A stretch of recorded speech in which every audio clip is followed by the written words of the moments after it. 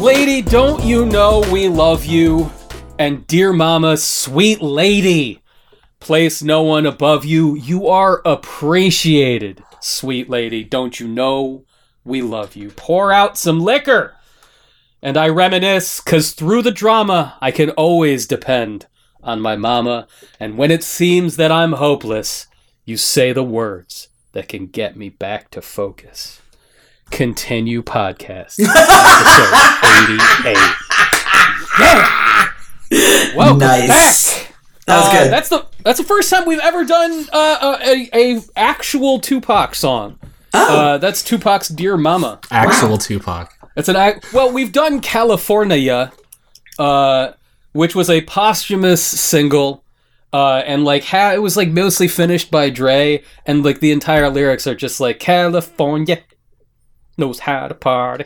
It's like those the 6-hour YouTube videos where they just loop the same thing over and over. You just listen to him do a robot voice saying California. Tupac say like 3 words, and then Dre's like, "Let me take you to a wild, wild west." I'm like, Dre, stop it. You're drunk, Dre. Go home. I will not have you besmirch Big Willie style on this podcast. My name is Anthony John Agnello. I would never say that to Dre. Dre's a precious resource in our world. His last album kicked ass against all odds after like 20 years. It was better than The Chronic 2001. So here we are. I also have with me today Staff Roberts, Dave Roberts. So I have a theory. And I feel like someone smarter than me should write this article, but I feel like you could psychoanalyze people based on how the Nintendo Directs uniquely fail them as a person. Oh, wait. Yes. Okay. We're going to get into this. We're going to get into this exact thing. The Direct happened. It was like their first like real Direct in like a year because of the pandemic. Mm-hmm. I feel like people don't realize that there has been a pandemic. Guys, there's a pandemic. So, expectations should be in check, right? Like, they've had to, like, push out their schedule 6 months, and everyone... I watched it after the fact. I was like, oh, yeah. Oh, they're bringing the Famicom Detective Club game. Oh, they're remaking Skyward Sword. Oh, that's neat. Splatoon 3. That's fun. Miitopia. Like, that looks cool. I'm not going to buy it, but, cool. Whatever. But then you go on social media. Everyone's like, how come they didn't announce Mother 3? Where's Bayonetta? And I'm just thinking, like, I feel like everyone just brings their own personal baggage. And, like a Nintendo Direct will always be a failure to anyone at any given point in time because they always just bring their own, like, the thing that they want the most that they have poured themselves into is never there. All right, we also have Susan Arndt, and I want to kick straight to Susan Arndt and see what is your retort to Dave? Is there do you think Dave is onto something here, or is Dave Is Dave befuddled by playing too many WonderSwan games? Is he blissed out because of WonderSwan? First of all, I think it's absolutely precious that you're asking gamers in general and Nintendo fans specifically to exercise any form of restraint or reasonableness towards that particular company. That's on me. It's cute. That's like, come on, man. Here's their version of that. Dude, it's a pandemic. It's not like they had to go anywhere. They could have been working on this the whole time. Did you guys watch a lot of Homestar Runner? You guys watch a lot back in the day, yes. 100%, yeah.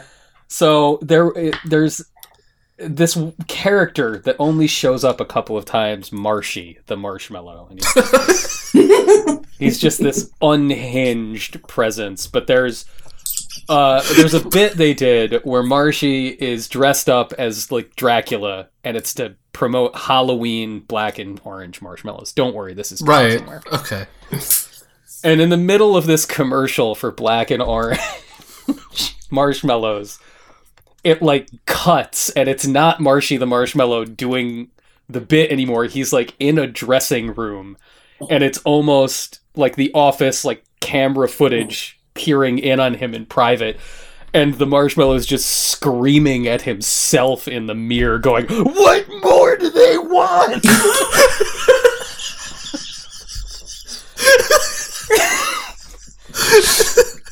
And that, to me, is every Nintendo developer and every Nintendo executive in the known history of the company. Perpetually screaming, "What more do they want?" Here's why I enjoy you, Anthony. Because your brain makes the most random connections. Like, we're talking about something that happened this week, and your brain, and it's a straight line. It's just beep, beep, beep, to this obscure Homestar Runner character, and that makes me happy, because when my brain does that, it means I'm not alone. So thank you.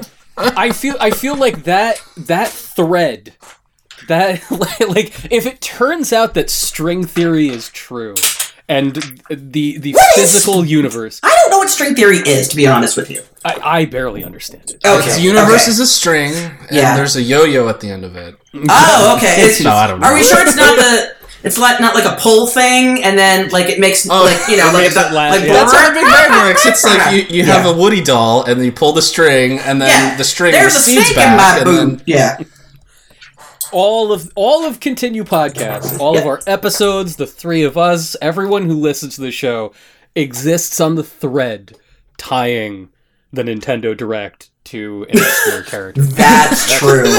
We're all true. Exist on this thread. Yeah. I'm right there with both of you guys. Like, Nintendo fans aren't to be trusted, and I know because we can smell our own. Right. And like, even I was sitting there watching the Direct being like, shit, this is kind of dire. Because if you sit there and in the middle of your first Direct, you're like, fuck guys, what do we have? What have we been able to like finish and get approved while we haven't actually been able to get in the office? It's like, Stubbs the Zombie. You mean a forgotten Xbox game from 2005? Just fucking push it out there. What else we got? Ninja Gaiden. Wasn't that also a 2005 Xbox game? Yeah, fine. Put it in. Yeah, it's a fucking pandemic. What do you think is going to happen? Are they going to be like, Metroid Prime 4 is dropping today? Yeah, I'm also like, I don't know, maybe I'm just 36 and like over it, but I'm just kind of like happy with what comes now. Like if it comes, great. If not, like, I don't know. I got a kid to worry about. I have a family to feed. my other thing though is I got Game Boy games to collect. Like, come on. There's that response out of the Nintendo Direct was like, well, there's nothing to fucking play on my Switch. An Amazing Mario game just came out. Like, it just came out. They reminded you at the Direct that this thing you could buy right now. Not a full week before the Direct. Not a full week. It's out there. None of you fuckers played it the first time. We know you people didn't play it the first time. That's I don't want to bury us in Bowser's Fury discussion because I know you've only played a little of it, Dave. It's a brand new Mario game. I have a question because I genuinely don't know. Okay, so I played Kitty Mario on the Wii U. It's effing delightful. It's amazing. Yeah. So is Bowser's Fury separate of that? It's like they made DLC for a 9-year-old game. Okay. Now that is, I think that is a misleading statement. I think claiming that Bowser's Fury is a DLC to an existing game is not fair. And I think that to describe what Bowser's Fury is going to sort of take us into a larger discussion on today's episode. Okay. Which is that of discovery and how to actually even fucking tell somebody what a video game is at this point. And to educate them about, hey, this might be a thing that you like. Because Bowser's Fury, at first blush, it could be 3D World DLC. Especially with how aesthetically similar it is. Everything you see in the world of Bowser's Fury is cats, and even the Koopa Troopas. Even the Koopa, everything. Everything is cats. There is, by the time you get to the end of the game, there is a volcano that is literally shaped like a giant cat head with a meowing lava mouth. How do I not have this game yet? Oh my god. Susan, the fact that you weren't there, but this isn't on you, because Nintendo didn't talk about what this game was at all prior to its release. And true. If you only play an hour of it, you'd be like, oh, this is a neat expansion that probably should have come out on Wii U. The game is much longer than it seems to be when you start. This is also not like 3D World. This is like a proper, in the mold of Mario Sunshine 3D Mario game. You are collecting shines. Except they're not shines like in Super Mario Sunshine. They're cat shines. This time they're shines, little cat faces. Oh my god! Yeah. This is... It took me... there are 100 shines to get in the game. I'm buying this in the background. Don't mind me. 100 shines, which is, just 20 shy of how many there are in Super Mario 64 and Super Mario Sunshine. I got 97 of the 100, which is closer to 100%ing a Mario game, the 3D Mario game that I've ever really gotten. And it took me about 8 hours of game time, which is 2 hours longer than Metal Gear Solid. Like, it is... I know that some people... That's your unit of measurement. It's a 1.2 Metal Gear Solids. It's 1.2 Metal Gear Solids. But, like, that's the kind of thing that always pops in my head when I think of, like, the troglodytes with an anime avatar on Twitter whinging, not a full game! It's only $60, not a full game! It's 8 hours Never long. mind the fact that you're also getting this supremely excellent Mario game. And they improved 3D World, actually. It's sped up. You move faster in 3D World than you did before. So Bowser's Fury, Mario still moves like he does in 3D World, but you are plopped into an ocean where a giant Godzilla-sized Bowser, covered in black tar and looking like he's from hell, and accompanied by straight-up death metal every time he appears. So it's a metaphor for the oil industry. Clearly, Nintendo's poignant commentary. BP oil spill 2010 is being responded to finally in a Mario title. When Bowser rises up out of the ocean, it's like... It's so good. And it's awesome. And the entire time, Bowser Jr. is with you with his little paintbrush from Mario Sunshine. And this game calls back in many ways to Mario Sunshine. There's graffiti things on the walls. You have to either tap the screen or direct with motion controls for Bowser Jr. to go check it out. You can another person can play as Bowser Jr. in an assist role, or you can just set his AI to help you a lot, have him attack enemies or not at all if you want more challenge. And then once you're plopped into the ocean, you are pretty much set free. And as you collect shines, more of the ocean becomes accessible. And unlike in Mario Sunshine or even Mario Odyssey, where it's, here's a level and there will be 5 shines to get within that level. Or here's a whole other world and there's tons and tons of little moons and all this other crap. You're just allowed to bounce. You can just go to whatever stage you want. It's just an open ocean and you go to them. And it is so fast and so delectable and so immediately fun and inventive. At the very beginning, I was like, oh, well, it's just going to be one level.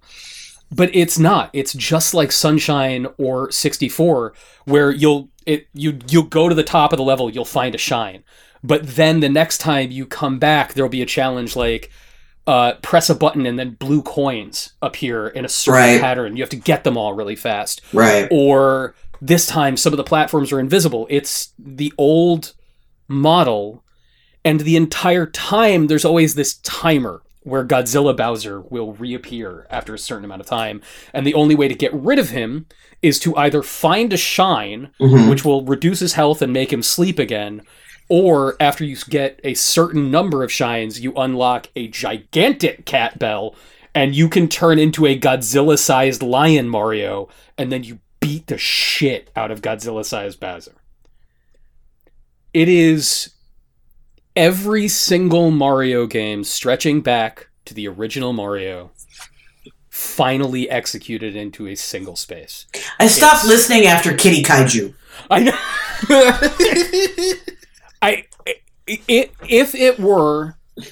If it were twice the length, it would be just a full Mario game. Yeah. It would just be the whole thing.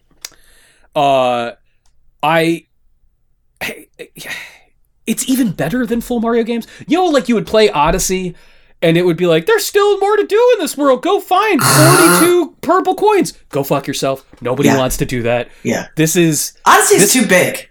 It's too big. Yeah. And all the challenges are meaningless. Like, there's no difference between some of the moons are like, fart on this one tree. Here's a moon. Get out of here. Yeah. And then some of the other moons are, you know, these grand scale a tower while listening to this amazing Donkey Kong song, you know? This is just perfectly balanced. All of that said, Dave, you only played a little bit of this, and you were like, oh, it's just DLC. You wouldn't know, like, the fullness of what's there, and even the credits roll too early. There are 100 shines in this thing. I hadn't even seen a third of the levels when the credits rolled. Yeah. Like, there was just a ton of game that wasn't... It's not like the other Mario games where, you know, you get to a certain shine or moon threshold, and then it'll say, all right, now you can progress to the final boss. And you've kind of seen everything. Yeah. This is hard stop. The way that it unlocks, too, is like when weird. When you get enough shines, you have to... It's like the cat bell activates, and then you can fight Bowser. And then once you fight Bowser, once you defeat him, then he like disappears into the ground, and more like Anthony was saying, more of the world shows up. But it's like that unlocks like 3 to 5 new quote unquote levels in the space that you can bounce between. So you could get all the shines in like one level. Yeah. To get the next cat bell to appear, beat Bowser again, unlock more levels. And then, like, how many shines do you actually need to beat the game? Is it like 50? You only need half. You need 50 out of 100. Oh, wow. Okay. Which is weird. That is weird. Yeah. It's an odd choice. Because even in Super Mario 64, which this game is very similar to in terms of the amount of game that's there and scale, you know, you needed 70, I think, to get to to open that final door. Yeah, right. To get up to the top. And by that point, you will, if you have 70 stars and you haven't been at least into every level, that's you're doing some magic shit. Like it's great. And in my head, I was sitting there thinking about how had this game come out as a Nintendo 64 game in the exact same scale and amount of time that you were going to put into it, you know, I would have gone to the store and been like, I mowed all the lawns for 6 months, sir. Here's $80. Yeah. And it would have completely met my expectation in every way, shape, or form. Interesting. But in 2021, this is a confusing game to put into the wild. If you just try a little of it, it seems like an expansion to an old game from 2013. If you've just seen the previews and stuff, like you, Susan, you wouldn't even know what the hell it was. They've done nothing to communicate what this game actually is. And then if you're just a loser who, you know, buys every single Mario game 6 months before they come out because you don't want to admit to yourself you have a problem, Anthony. Okay. I was going to say. Wait. We're thinking out loud again. You're in the old dome. I pre-ordered this game sight unseen in September, but that's just because I was like, I want to play 3D World again. I had no expectations for this Bowser's Fury thing. How do you sell this game at all? Do you put it on its own and say, well, it's $40 and it's only 8 hours. That's going to confuse the hell out of people. They're going to look at it, and then you're going to have 3 months of needless internet chatter where it's like Miles Morales isn't a real game. Uncharted Lost Legacy isn't a real game. It's not a full game. Or do you pack it in with something else and just allow people to be surprised, but then might skip it because they say, I already own 3D World. Yeah. And if you put it in the eShop and we're like, all right, well, it's digital only. It's just a digital only. It's $30. How would anyone anywhere look in the eShop at screens of this and see that price tag and say, yeah, I'm going to get that. Sure. Why not? Let's do it. Why? I want it. I sympathize with them because it is a complete thing. You know, it couldn't be like, all right, well, put it in the oven for another year and make it twice as long. Right. You know, it is what it is. Susan, you, before we started recording today, introduced a topic to Dave and I that is a much larger thing that this conversation is a part of. Yeah. And we've talked about this on Continue before, but I think it's a even greater challenge now in 2021 than it's ever been. Yeah, this came about because I like to watch a little bit of TV before I go to sleep. Mm-hmm. The lighting in my bedroom isn't great for reading, so I like to watch a little TV on my little iPad. I have a little iPad mini, and I watch like a half hour of something, and I was done the show. I had watched the second season of Blown Away, which is a glass blowing competition on Netflix, and it's really cool, and I highly recommend it. It's so neat to see how glass stuff is made. I digress. So I'm like, okay, I'm trying to find something, and everybody has a streaming service now. Everybody under the sun. And I have a lot of them. And I'm just poking around. I look on Shudder, I look on Netflix, I look on Hulu, I look on Disney. There's nothing. And I'm randomly looking through HBO Max, because I like to watch TV shows instead of movies before I go to bed, because they're complete thoughts, they're shorter, right? Like it's a half hour, it's 45 minutes, that's easier to do in pieces like that than a whole movie. And I randomly come across by just I'm like, well, let's see what's in their TV show section. Not only something that I would absolutely enjoy watching, and indeed have been, because I started watching it. The name is terrible. It's called The Head. But I know, right? It's the worst. Wait, isn't that the old MTV animated show? Sadly, where an alien lives in the guy's head. No. Although I would watch that too. But no, it's about there's a science station in the Antarctic, and it's the winter crew. It's a skeleton crew. There's like 10 people there, and they got to be there for 6 months, just making sure the place doesn't fall apart until the summer crew comes back and they can get back to doing all their experiments. They lose touch for 3 weeks, so they come back early. Everybody's dead. Yeah, right? Like, how is that not completely my jam? Like, what the heck happened here? Great premise. Right? It's awesome. Great. Found that by total luck. Found another one, which is based on the Cormoran Strikes books, which I adore. I knew this series happened. I knew it was on HBO. I knew it was airing in the UK first. I knew it was coming to the United States eventually. I've been actively waiting for this show to be available to me. I have no idea how long it's been on this service. It's just sitting right there. I just bounce across it. And like if anybody should have gotten an email for that, right? It would have been you. Like you would think. I would have had no clue, no idea. And so as I'm thinking about this, and the UI between different platforms is a nightmare. The same streaming service. They're all bad. They're awful. But even the same all bad. service on your computer versus your iPad versus the Apple TV, it's garbage. It's trash. Yeah. So there's no consistency.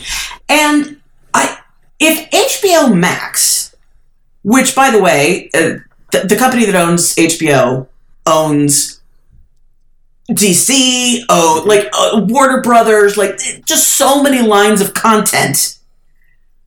And they can't do Discovery worth a hot damn. No. But nobody can. And that's exactly it. Yeah. And this is a big problem because if everybody has their own streaming service, and now, with each game console has not only new stuff that you can buy digitally, but then also they have their own library that you can get into and whatnot, and Discovery sucks. There's no...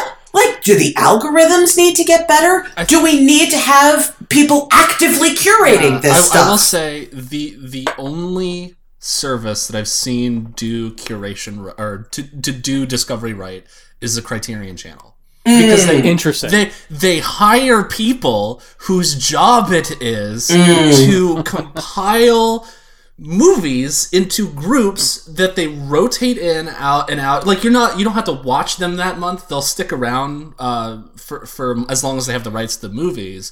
But it'll be okay, this month is Toshiro Mifune's 100th birthday. The actor, all the Kurosawa movies, huge Japanese black and white film star. And so what we've done is we've got interviews with film scholars talking about his legacy. We've got a curated list of here's basically 10 of his landmark movies from his first appearance in film all the way up to his last film, and it's boom boom boom. It's got nice cover art up at the top, and you're oh, that's neat, I'll add that to my watch list. Or it's they'll do stuff look, we've got all of these great detective movies, let's compile them into this specific decade from this specific film studio, and then present that with a bunch of historical context around it. They do stuff for directors. They'll highlight stuff based on themes. So there's this constant, even though the library probably doesn't rotate as much as something like HBO Max or Disney Plus. They don't have as much content. It feels like they have a lot of stuff because they're actively showing this is what we have. So here's the thing. Shudder does that too. They find really inventive ways to group movies together so that it's surfacing stuff that you might not know is there. But the thing they have in common, Shudder and Criterion, is a relatively small library. So they can do that. I think one of the things that we're bumping into in the case of both Shudder and Criterion is that the business model suggests we're addressing a smaller, more devoted audience anyway. That's a good point. We can afford to not constantly be delivering this grotesque, gluttonous largesse of content. Yeah. However, I think this, we're and I'm glad we're getting there because I thought we might.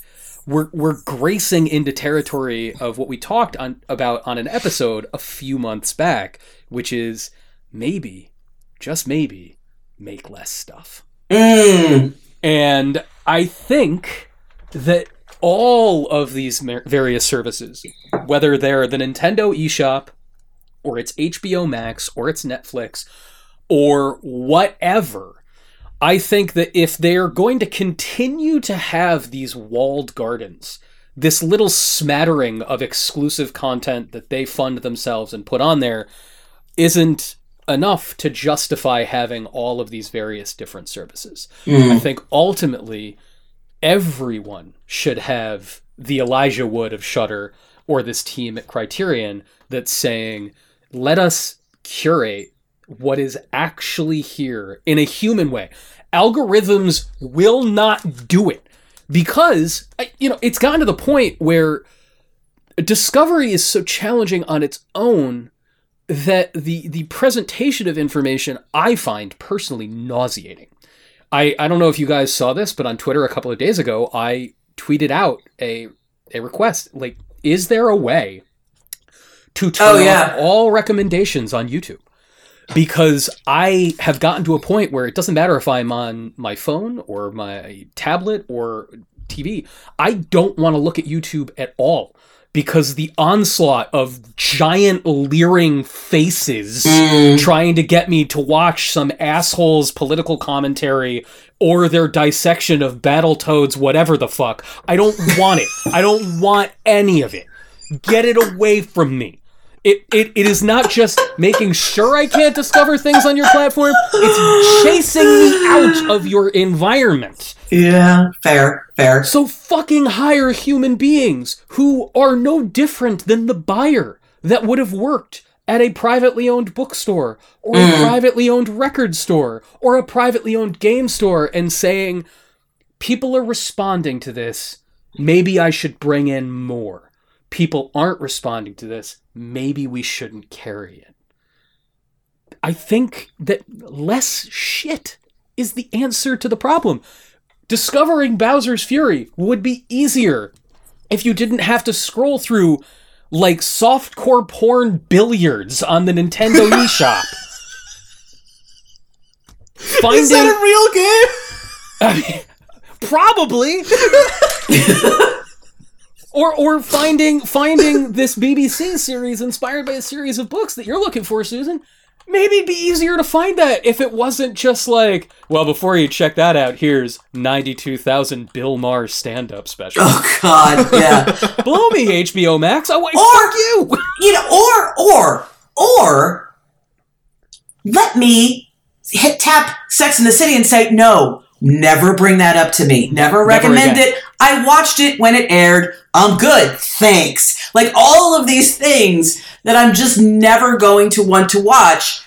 Like, let me click it, and it'll never come up, and great. And then maybe the stuff that I don't know exists, like a show called 30 Coins, which was recommended to me that I, again, had to look up. I tried to find that 3 different ways on HBO Max.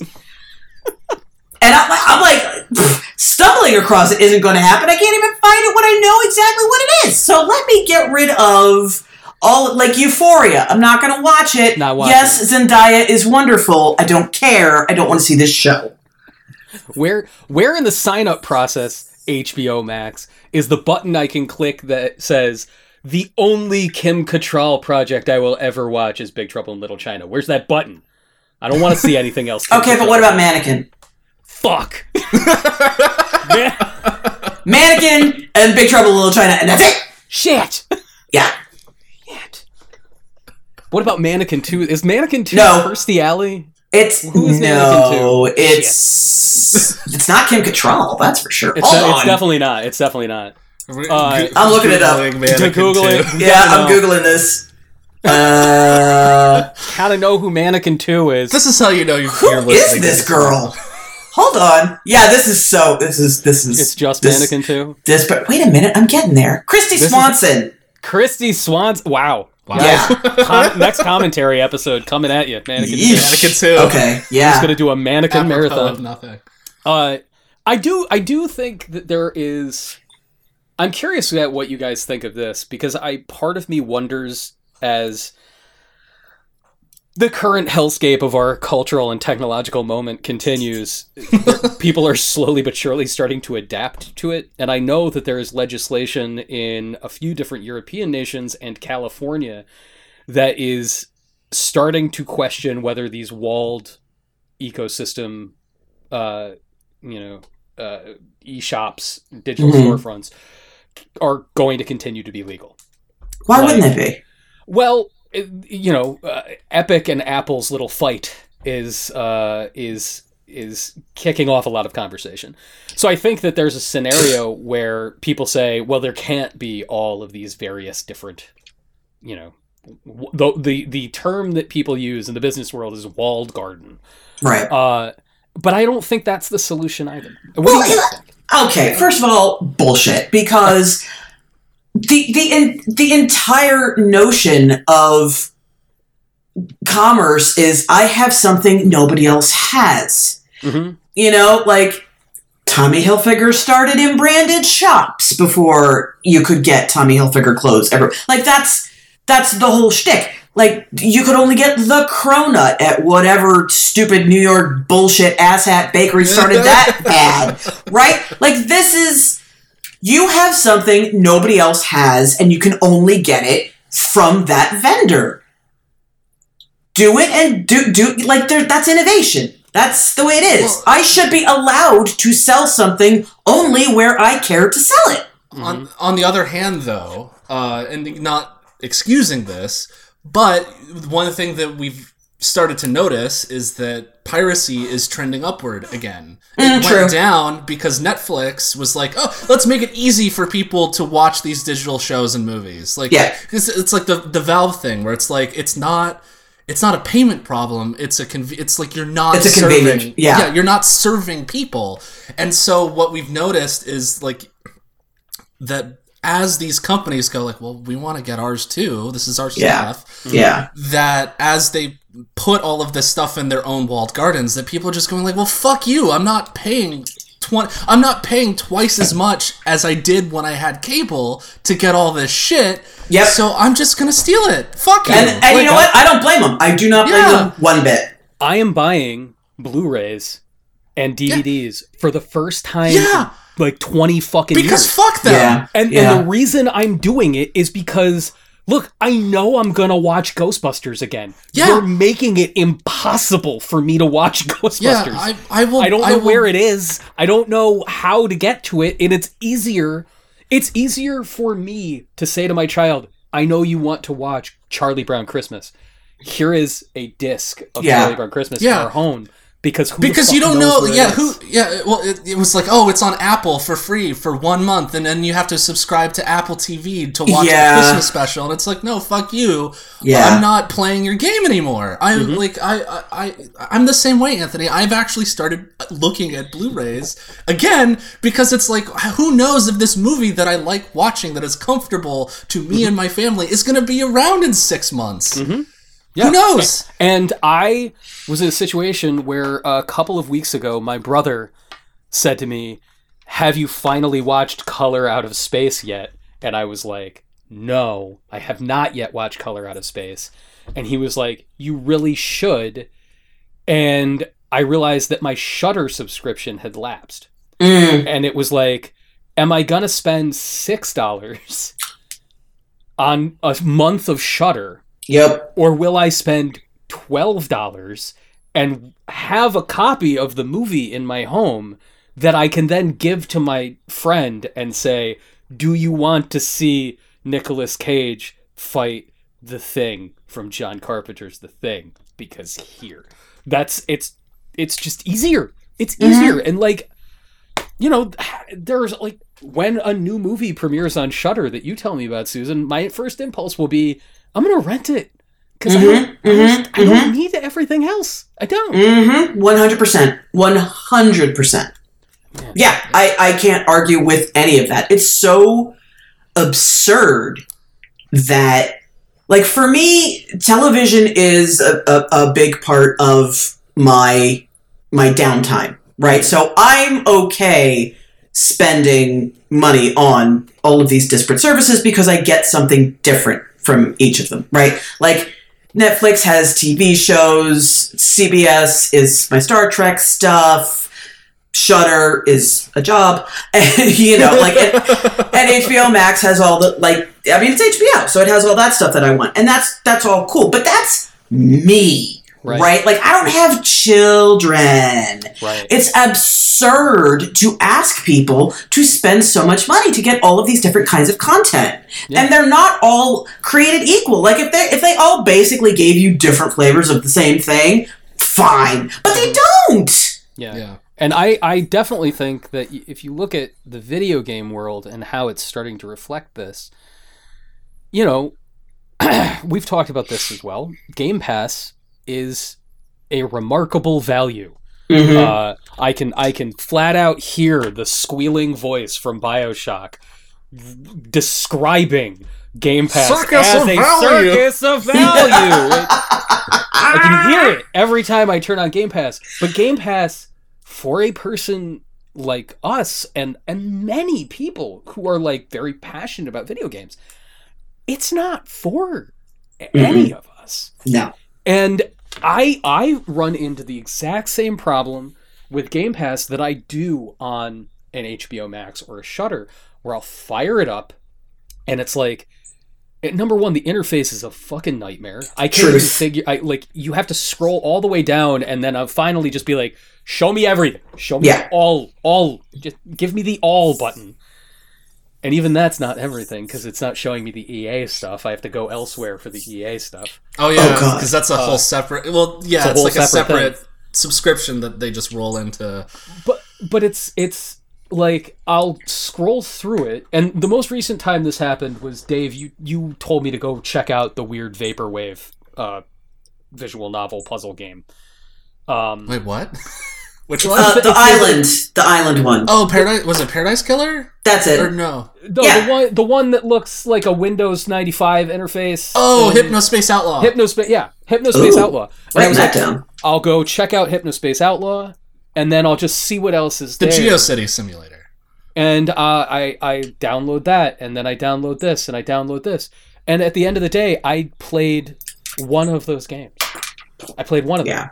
Because what is all this other nonsense? This just barrage, this deluge. For somebody who doesn't buy any video games, or like one video game a year, and wants the hot new thing, Game Pass is probably great. And it'll be better when it's not on PC and Xbox. Like when it's just especially if like all you want is like, I just want to play the Halo game, right? And like it comes with your Xbox anyway. You're like, I can play the Halo game. But it's great for roommates. Mm-hmm. Because you want to play this and you want to play this and you want to play that. Great. Families, like you got 3 boys and 2 girls and they all want to play something different. Parfait. That's great. Wonderful. Right. If you are the only gamer in the house, like... and then what happens once it's on everything? How does it not just, turn into the Blob with everything else? Right. Somebody will be like, did you know that Psychonauts 3 is on Game Pass this week? No. How would I have known that? It's impossible to find anything. I think, separate from this, but I think it's also a part of it, is just, like talking about the hellscape that is, just digital discovery and digital licensing and stuff. Did you guys see that video of Metallica jamming out to this, royalty-free 8-bit so it's like part of this virtual BlizzCon thing. Blizzard's like, and we've got Metallica to play, so they're jamming out, but Amazon's like, DMCA, no, we have to stop this. So they turn their music down and pipe in just this generic royalty-free plinking music over, and you've got the band itself. Yes. No, the band itself didn't do it, but it was Amazon. I mean Amazon's stupid internal processes were the band that created this music can't... I don't know if it was the algorithm or if someone there was we can't get sued by the music companies, we have to turn this off. How much did Blizzard pay Metallica to play this music and then not have the music show? It's just... You can draw, we're talking about straight lines, you can draw a straight line from Lars Ulrich suing Napster to this exact moment. Yes, you can! And that's just all of this together. I get the idea of, a company makes a thing, they sell the thing, they should continue to make money on the thing, but the digital landscape throws a wrench into that, because that thing can be replicated infinitely. And how do we reckon with that in a way that is normal? That's not this. No, you got to create something new. And you have to create the digital equivalent of that little wheel that came in your video games, the physical wheel that'd be okay, line up on turn to page 12 of your instruction manual and line up the symbols there and then put that code in. You need the digital version of that. We're bringing back the code wheel, dog. Yeah! Who wants to play Secret of Monkey Island in 2023? Exactly what I was thinking of.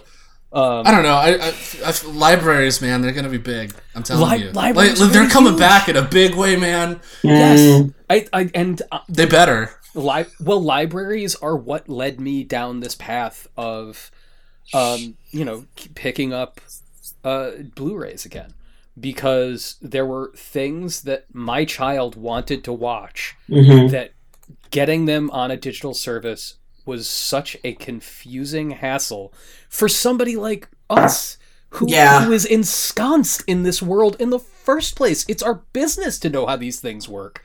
And it's like, I'm not to the point where I don't understand it. I'm not, the 70-year-old being like, how do I make it 12 p.m. on my VCR? How do I make print PDF? No, I'm the person who's just like, fuck you, Apple. You can go ahead and buy yourself another turtleneck because I'm done playing the game. I'm going to go check out the Blu-ray of Miffy, a cute little bunny, from the library. You can go screw. Miffy's the best. So it's like, you want to talk about warm blankets. Like, that's... man. Miffy's. Wait, is Miffy the stop motion one? Yeah. Miffy's with the little bunny with the X for a mouth. Yeah. Miffy. Susan, what? Before we move on from your meaty topic for this week, yes, can you even envision your ideal digital storefront? It's really hard because ideally you want something that will recommend things that are in line with what you like, but then also just outside it. Because the idea is discovery. Like, I love mysteries and British things, but I also like some comedies, but my comedy taste is very specific. So recommend me something. I only watched The Good Place, one of my favorite shows of all time, because a dear friend of mine who knows me told me I'd like it. Yes, that's you, Ludwig.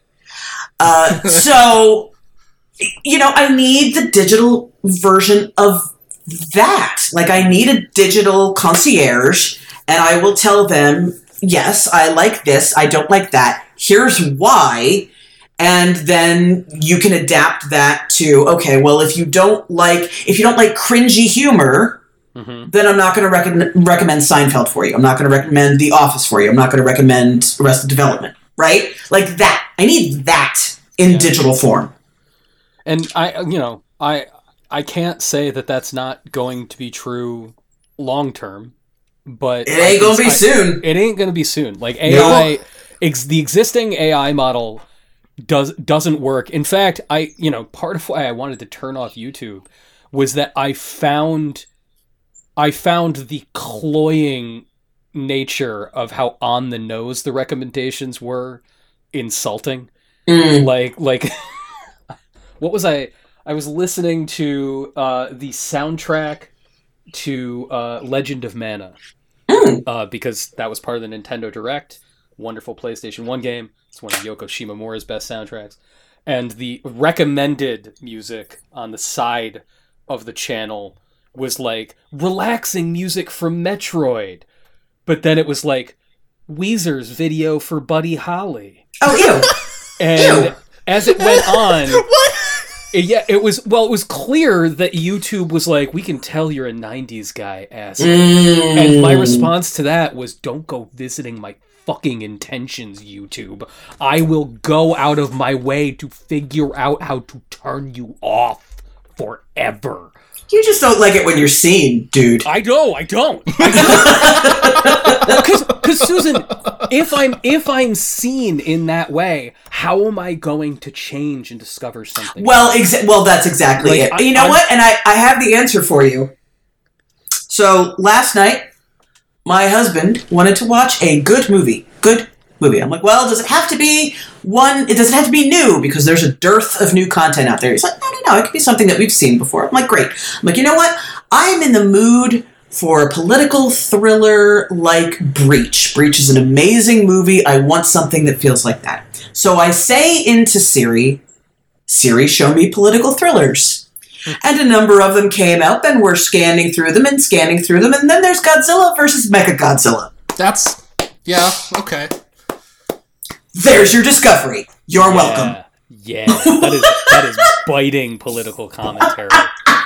Wait, was it? He's a metaphor for nuclear age. Yeah. Continue podcast. Discord member Yak Bop is going to kill me. But is it Showa era? I'm gonna mess this up. Is it Showa era Mechagodzilla versus Godzilla, or is it like 1960s Godzilla? Or is it no. Is it 90s? 90s. Is it 90s? Yeah. That's an even better one. I love that one. It's fucking tight. Yak, I'm sorry I got it wrong. I'm sorry I couldn't remember what the Emperor's name was in the 1990s. All right. Let's go to a happy place. Happy place. Dave Roberts. Yes. How about that Devil May Cry 5? Oh, How about it? How about that Devil May Cry 5? It's so dumb. It's the dumbest thing I've ever played. Do you want to know why I named it my Game of the Year 2019? Yes. There's a scene in which Dante is handed a cowboy hat. Okay. The cowboy hat bestows... It's like one of his like move sets that you unlock throughout the course of the game. There's like a sword. There's like glaives. They're like for fisticuffs. There's and then like one of the things is this cowboy hat, at which you use red orbs to attack people to get more red orbs.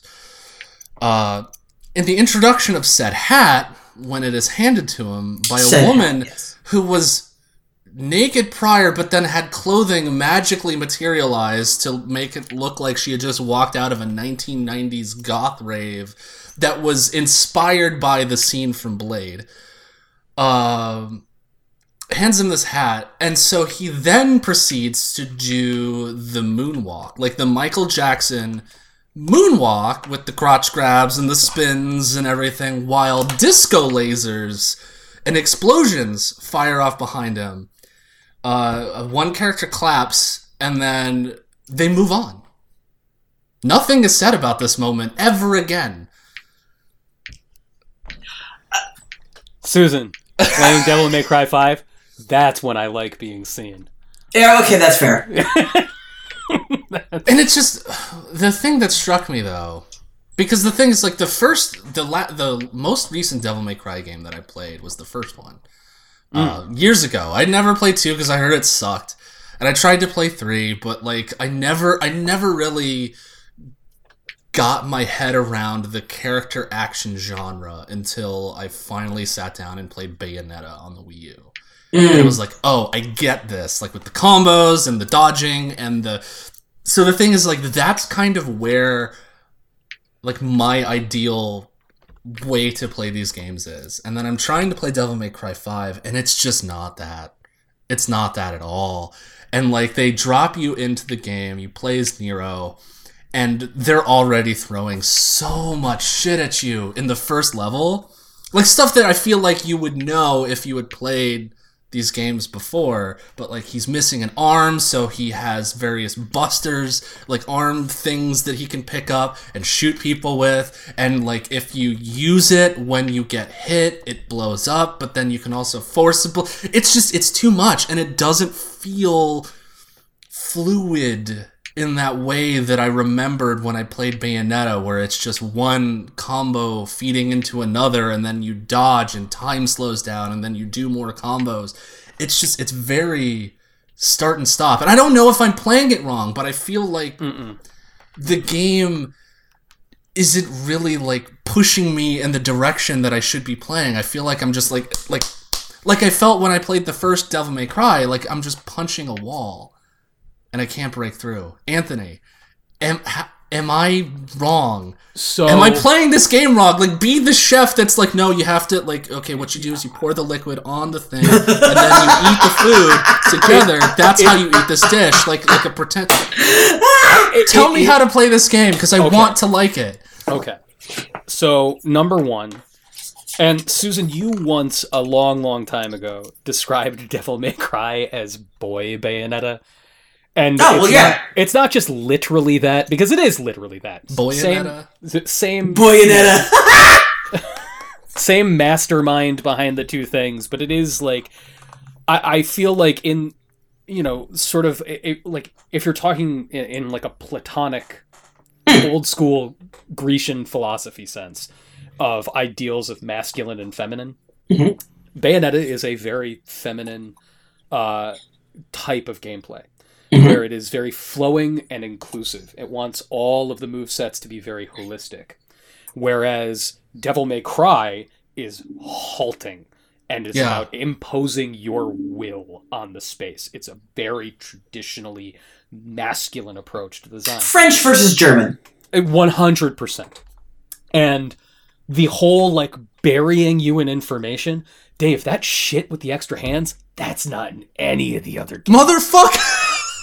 And they just do it. They just throw it at you! The very first fucking level of the game! The very first level of the game. And they reinvent the fucking wheel every time. Where it's just like, learn it again, fucker.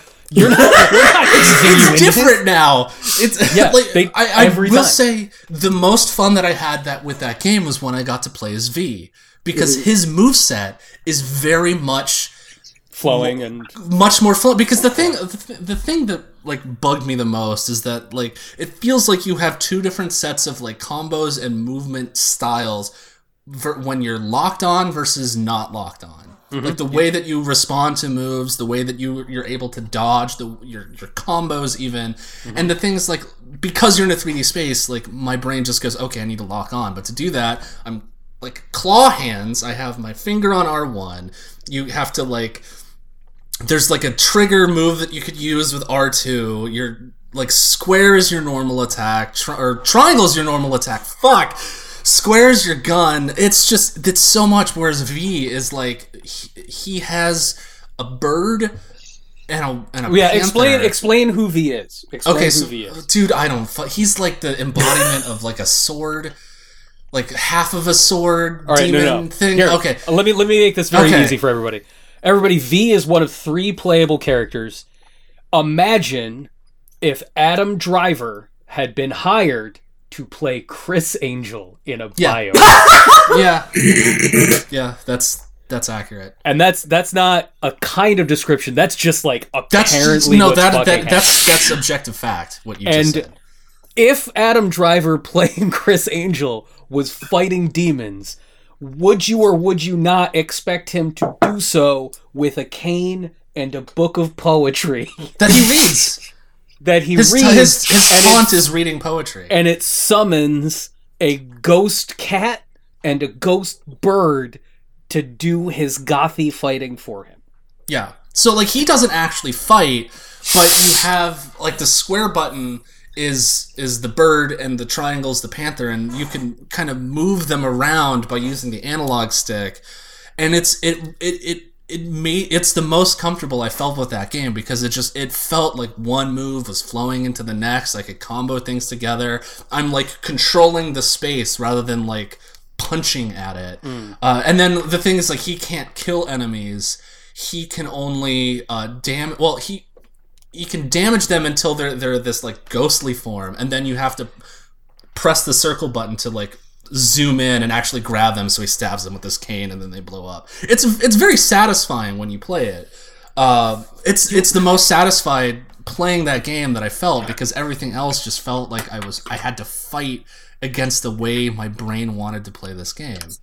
You would never in a million years think that like what is essentially a linear action game would be as difficult to describe as Sakuna of Rice and Ruin. But where it's not like, and then you got to plant the rice and go get stuff out in the woods, and it is the weird thing about it, Dave. And I think that you might be running into a problem. This is something else the 3 of us talked about recently. Is that you kind of have to get around your own preconceptions of how a video game is supposed to be played and what a video game is.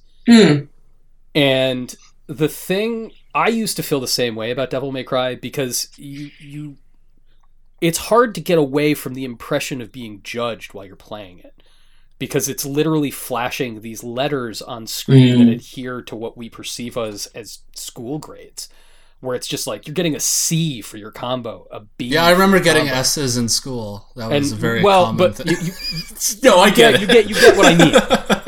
Fucking straight S's. Got triple S in my my math class. Wait, I did get S's.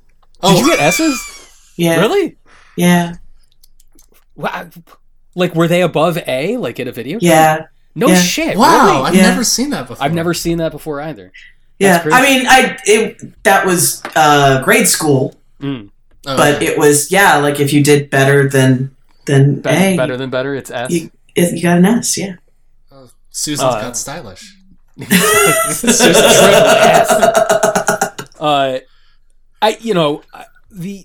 Because of that being the way it's presented, and because it's so halting at first, it's like when you talk to people who don't get Metal Gear Solid, and they're like, every time I set the alarm off, I feel like I'm doing it wrong. Devil May Cry is the sort of there is no spoon moment with those games, is realizing that there is not a specific way you're supposed to be playing. The revelation is that it is built to accommodate what works for you in it. Like, it is designed in a way to give you enough space to discover your own rhythm and your own approach. And where that really started was like Devil May Cry 3, which is an amazing game, but not one I would recommend to everybody because it can be very forbidding. And in that game, you're only Dante, and you can like have 4 styles. So you're like the trickster, or you're the gunman. And you see that in a game, and your game brain, because you've been playing on this shit for so long, says, well, this is the way I have to do it. This is the way I've got to be using all of these things, otherwise I'm not playing correctly. When the reality is, it's like, no, find the style you're comfortable with, and that you can find a rhythm within the space with, and then embrace that. And it's the same thing with Devil May Cry 5. Don't think about like all of the different things that the hands can do. Find one of the hands that suits the way you play. Don't think about like, oh, Dante has like 1,000 different 1,000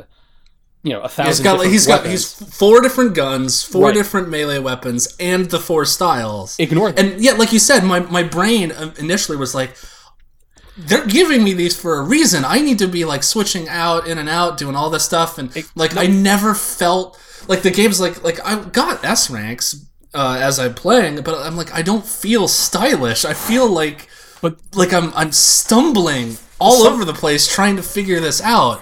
But yeah, like you said, I think the point where near the end, I think I got 2/3 of the way through the game, I was like, I'm just gonna see this through to see how it ends. I'm not gonna worry about my score. I'm just gonna I have the moves that I like, and I'm gonna do them. It's the way it tells you this is. I know it seems strange to call that game subtle, but the way it tells you to not worry about this stuff is the bizarre humor, like having the moment of the like Michael Jackson dance. Yeah, stop taking this so seriously. It is the game hammering you in the face, be like, this is ridiculous. This is supposed to be fun. Just ridiculous. And I don't know, like the description of your sort of wall with it, Dave, is a wall that I run into not with action games. Like, my brain just works that way. But when I play puzzle games or sim games, I am plagued by a sense of perpetually doing something incorrectly.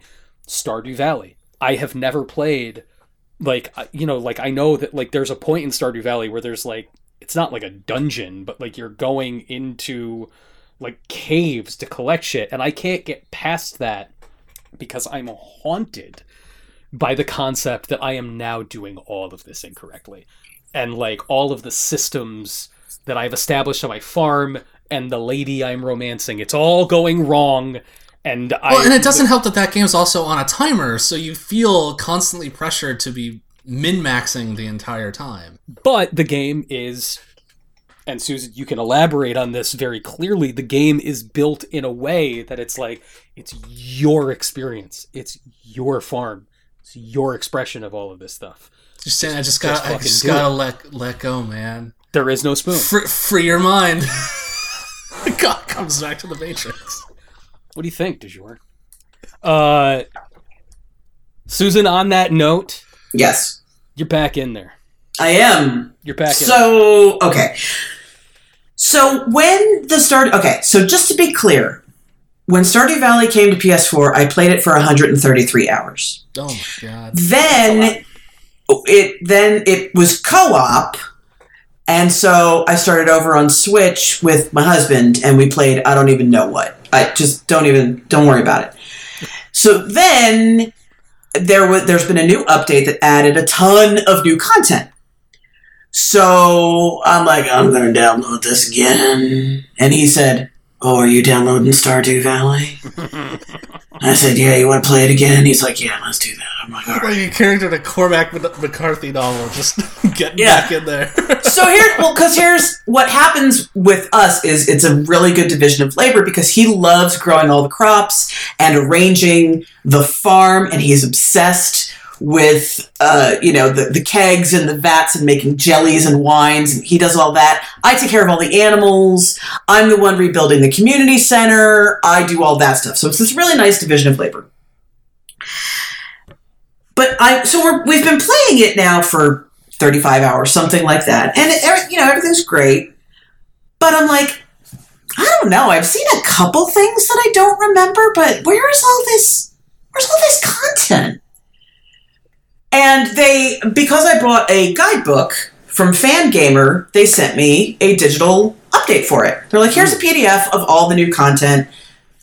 Great, which I love. That's wonderful. That's some good customer service right there. I didn't have to go looking for it. I didn't have to pay for it. They just sent it to me. Nice. So I'm like, let me look up what all is going on. Yeah, once you complete the community center, which by the way is kind of the main goal of the game. Is that the win state? Like, do you see credits if you build? It's either that or it's like that, or you help JoJo take over. JoJo Mart, yeah. Fuck JoJo Mart. No, fuck JoJo. Like, I literally don't know a single person who has done that except because they want the achievement. So yeah, no. Jeff Bezos did that. Jeff Bezos did because he has no soul. But yeah, it's not the win state, but it's such a labor intensive thing that's your main goal of the game. Oh yeah, that has to happen before you can even access the new content. So now what happens is when you rebuild the community center, Willie, the guy who runs the fishing shop, says, "Hooray! Now I have time to work on my own projects, including this boat I've got out back. If you can collect the materials for me to fix my boat, I can take you to this nearby island, which you've never seen." So now I am I'm like laser focused. I'm like, I'm not talking to any of you villagers. I don't care. Getting married? Don't think so. Kids? No time! I gotta get that community center built so I can get the stuff for Willie to get the boat so I can get to the new freaking content. Yeah. So what's over there? There's what parrots. What do they got? There's okay. I didn't look too much because I didn't want to spoil myself. I just know there's parrots and golden walnuts. And I don't know what else is happening. I just need to get Willie his boat. So yeah, so I'm like, that's it. Like, my husband's doing his thing. I'm like, I need 6 iridium bars, I need enough hardwood, and I need the cash to fix up this mofo's boat, and then I'm out of here. It's really interesting that it's forcing you to play the game in a way that you otherwise would not. Like, I wouldn't be. You wouldn't be. I've done this twice already. You know, right.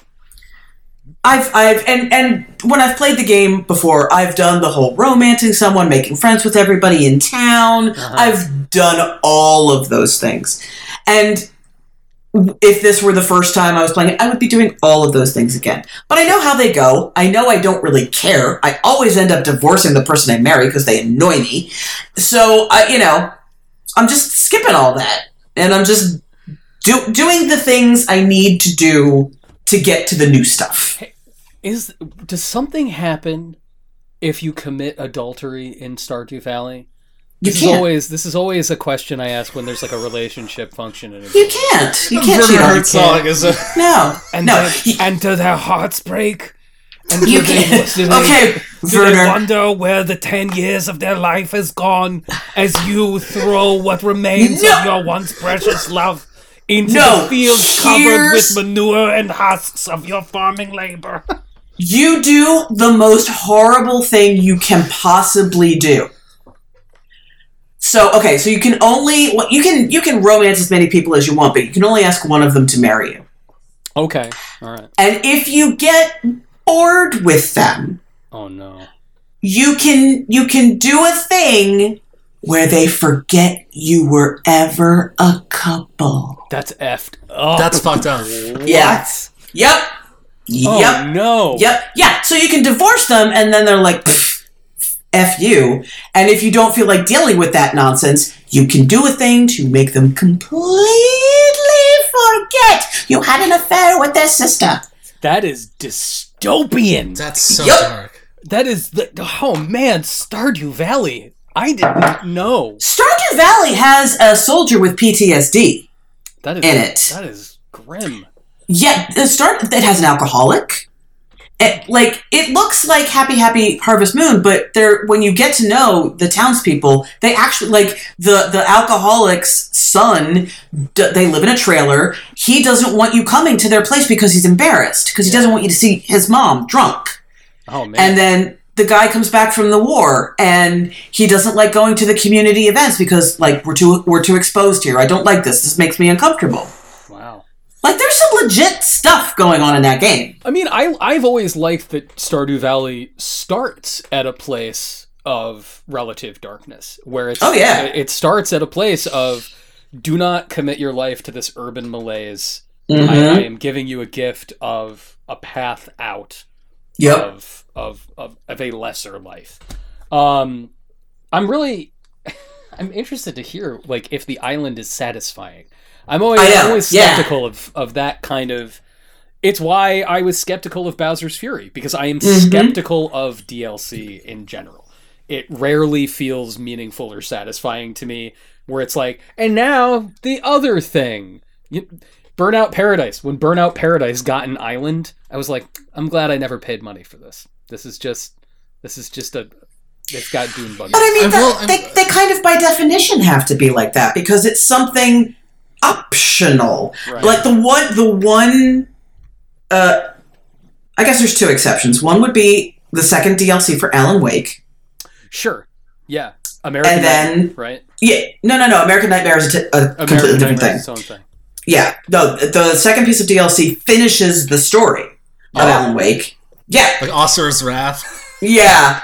And then American Nightmare. But then also the Citadel for Mass Effect, where you get to say goodbye to the crew. You know what? I'm excited. That's part of why I'm excited about Mass Effect Trilogy. I never played any of that shit. I'm sorry, what? Yeah, I didn't play any of the expansions to Mass Effect 3. Oh, okay. You played Mass Effect, though. Oh, no. Yeah, I did all of Mass Effect. Okay. I had the same Shepard from 2007 till 2012. Yep, I did it. But I never played any of the expansions to Mass Effect 3 because, call me crazy, everybody, I was perfectly satisfied with what I was done. Same. And it ended. Same. I thought that was a meaningful ending that was a logical conclusion to the narrative presented to me. Because I'm not a fucking lunatic. Yeah. Yeah. Go figure. Yeah, I similarly did not play any of them because I don't. No, that's okay. I don't need more. It's like BioShock DLC. Stop it. Why? Stop it. Yeah, I don't need like a half finished thought. Mm-hmm. And it's why, like, and I'm not saying that Stardew Valley's island is a half finished thought. Yeah, who knows? Who knows? We'll find out. But like Bowser's Fury, like I keep trying to dispel the idea that it's like an expansion of 3D World, because it is very much a Uncharted Lost Legacy, a Miles Morales, an American Nightmare, where it's like its own game. Okay. Its own game. Smaller, more compact, different ideas. But different ideas. It's its own beast. Okay. Because like I don't want the. Now we get to see. I think the last time I intentionally bought expansion DLC was for Deus Ex Human Revolution. And they were like, remember that point where Adam Jensen hides in a pod on a boat and ends up someplace else? Now you get to play that time on the boat. And I was like, I fucking love Deus Ex. Let's do this.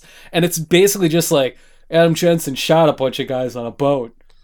Well, it's like they did, do you remember that with Assassin's Creed 2, where it was like the game jumps from like sequence 11 to sequence 50? Like the normal game, just like it's like, oh, this part's glitched out. We have to skip you to the end, as a way for them to like sell you the DLC of what happened during those chapters. But then you get the DLC, and it's Sucks. like nothing of importance happens. Yeah, it's bad. Yeah, that was the first time I ever bought like story DLC. Yeah, I fucking loved Assassin's Creed 2, and I was like, let's do it. And then it's like, oh no, they're attacking your mansion.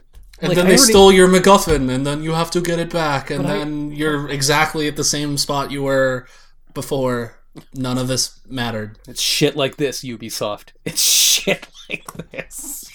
And it's shit like this, users, that you paid to hear on this program. You paid for this.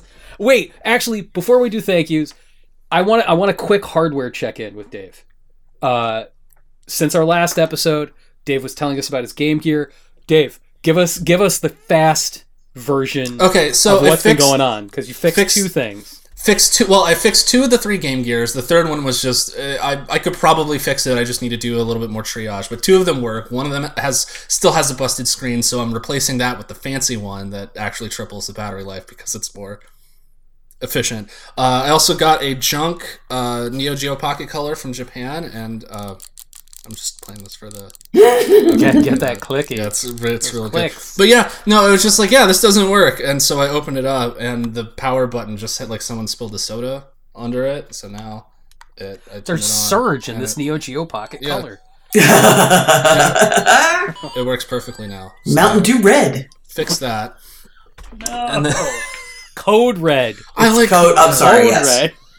And then I also got a junk WonderSwan Color that would only turn on intermittently, like once out of every like 50 times, and then once I turned it on, it would not turn off. Oh, this is still on. And then so what I was reading is that the WonderSwan has there's a specific failure point because it was designed for mechanical switch like a Game Boy, but they put a membrane in it like a remote control. So just over time, the power button stops working. So I bought a sticker and put it, and now it works. Oh, nice. What a great! I've never heard that. That power up sound. That's wonderful. Yeah, it's a real nice sound. So I've also there's a guy who makes flash carts for this thing. He makes them in batches of like 100, so I was able to get in and buy one of those. So I'm gonna be playing some weird shit. So yeah, no, it's just I've discovered the secret to retro gaming on the cheap, and it's buy broken shit and fix it, because it seems like 80% of the time it's just you open it up and clean it. Just don't be afraid to open your shit up. It's fine. You can put it back together. I believe in you. Dave, I am going to purchase sometime very soon a 4 parts broken WonderSwan Color. And I'm just gonna send it to you, and I'm like, it's all you need is a torque screw and a sticker set that you buy off of eBay, and you could do it yourself. It's so easy to fix it. I should probably do it. It goes from it makes it go from like only costing $20 to now it's worth like 60, 70. I don't know. Just buy it's fine. I'll do it. I'm gonna do it. This is gonna happen, and then I'll finally get a copy of Klonoa Moonlight Symphony. After all these years. All right, whose fault is this? This is by patrons like you. Back us over at patreon.com/continuepodcast. You help support the show, feed our our own neuroses and help pay for our site hosting and stuff. So it's very helpful. I'm giving a special shout out to our backers now. Special thanks to Doom Cow, Adam Gauntlet, Adam Condra, Michael Coffey, The Fancy Manatee, Terry Belair, Stormshot, Ellie O'Dare, Double Taco, Matthew Peters, Denton Brock, Gluttony 1 of 7, Eric Van Quill, Frank Sands, Tyler Nilsson, Shane Nilsson, Yoddle, Ryan Brady, Jacob Christos, Chris Cook, Skip Dippity, Tim Chesson, Ryan Mance, Daniel Squire, Tom Coveney, Kaylin Houston, and Nick Rugen. Thank you, everyone. Thank you so much. Yeah, everybody. This is your fault. This is all you. This is on you. Those of us here at the show are very appreciative of everybody who backs us at patreon.com/continuepodcast. Patreon contributions not only pay for our hosting, but are paying for the things that we play. I purchased a copy of Bowser's Fury for my Switch and a copy of Ys 9, which we'll probably be talking about in the next show. If you want to hear a little bit about Ys 9, there is coverage of that in a backers only section on today's episode. You become a backer, you get access to that stuff, and our wonderful Discord as well, which is this is like not, we say it every episode, this isn't a fucking upsell. I really like our Discord. And I agree. Yeah. They're great people. You can also follow us on twitch.tv/continuepodcast and see Dave Roberts building stuff and occasionally playing things. And you can follow us on Twitter at ContinuePod. You can follow me at John Agnello. And that's where I spout bullshit on Twitter, but also talk about the records that you can buy from Ship to Shore Phono Company that have my liner notes in them, including Klonoa 2, which was just announced between our last show and today. And Dave Roberts, where can people find you? You can find me on Twitter at David Robots, Instagram also at David Robots. Just tweeting mostly about fixing stuff these days because anything else just makes me angry. So I'm trying to improve by not feeding negative energy into the world. Yeah. So just putting some Game Boy stuff on the feed for you. Susan, where can people get more of your musings? You can find me on Twitter at Susan Arndt. You can listen to my other podcast, which is about horror movies. You can find that at patreon.com/longleggedbeasties. Or you can find me on Amazon in a book called Curtains, 84 Concert Visions. It's a benefit to for Save Our Stages. 100% of the proceeds from the book go to help people who work in venues where you can go see music that are all closed right now because we live in a hellscape.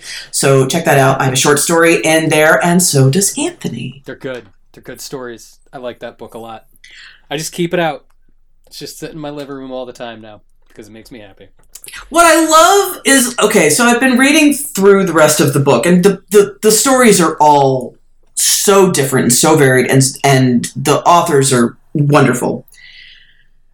And a lot of them fall into the sort of literal, this is the last show they saw before pandemic stuff. Or they go, there's been some sort of like zombie apocalypse or some sort of Holocaust or something like that. And somebody's reminiscing about that. And then there's you and me. Then there's me and Susan, who go full-blown fucking science fiction. Yeah, we are so out there. I'm like, oh, we are as weird as I think we are. Okay. Yeah, we're weird people. Mine is literally about the last possible moment where a terrestrial notion of a concert could possibly exist. That's there. Yep. There you go. Yeah. All right, everybody, go buy that book, everybody. As for us, we'll see you in 2 weeks. I think, guys, like we've done like a bunch of normal podcasts. I think it's time we make something stupid again. Do you guys want to do commentary next time? Oh boy. What do you have in mind? You guys want to watch Masters of the Universe with me? Oh God, Frank Langella. Yes. Yeah. Let's. Yes. Yeah. Okay. Let's do it. Let's get 6 solid minutes of Frank Langella just fucking doing it for Hammer Films, yo. All right. It's gonna be great. All right, we'll see you in 2 weeks. Goodbye.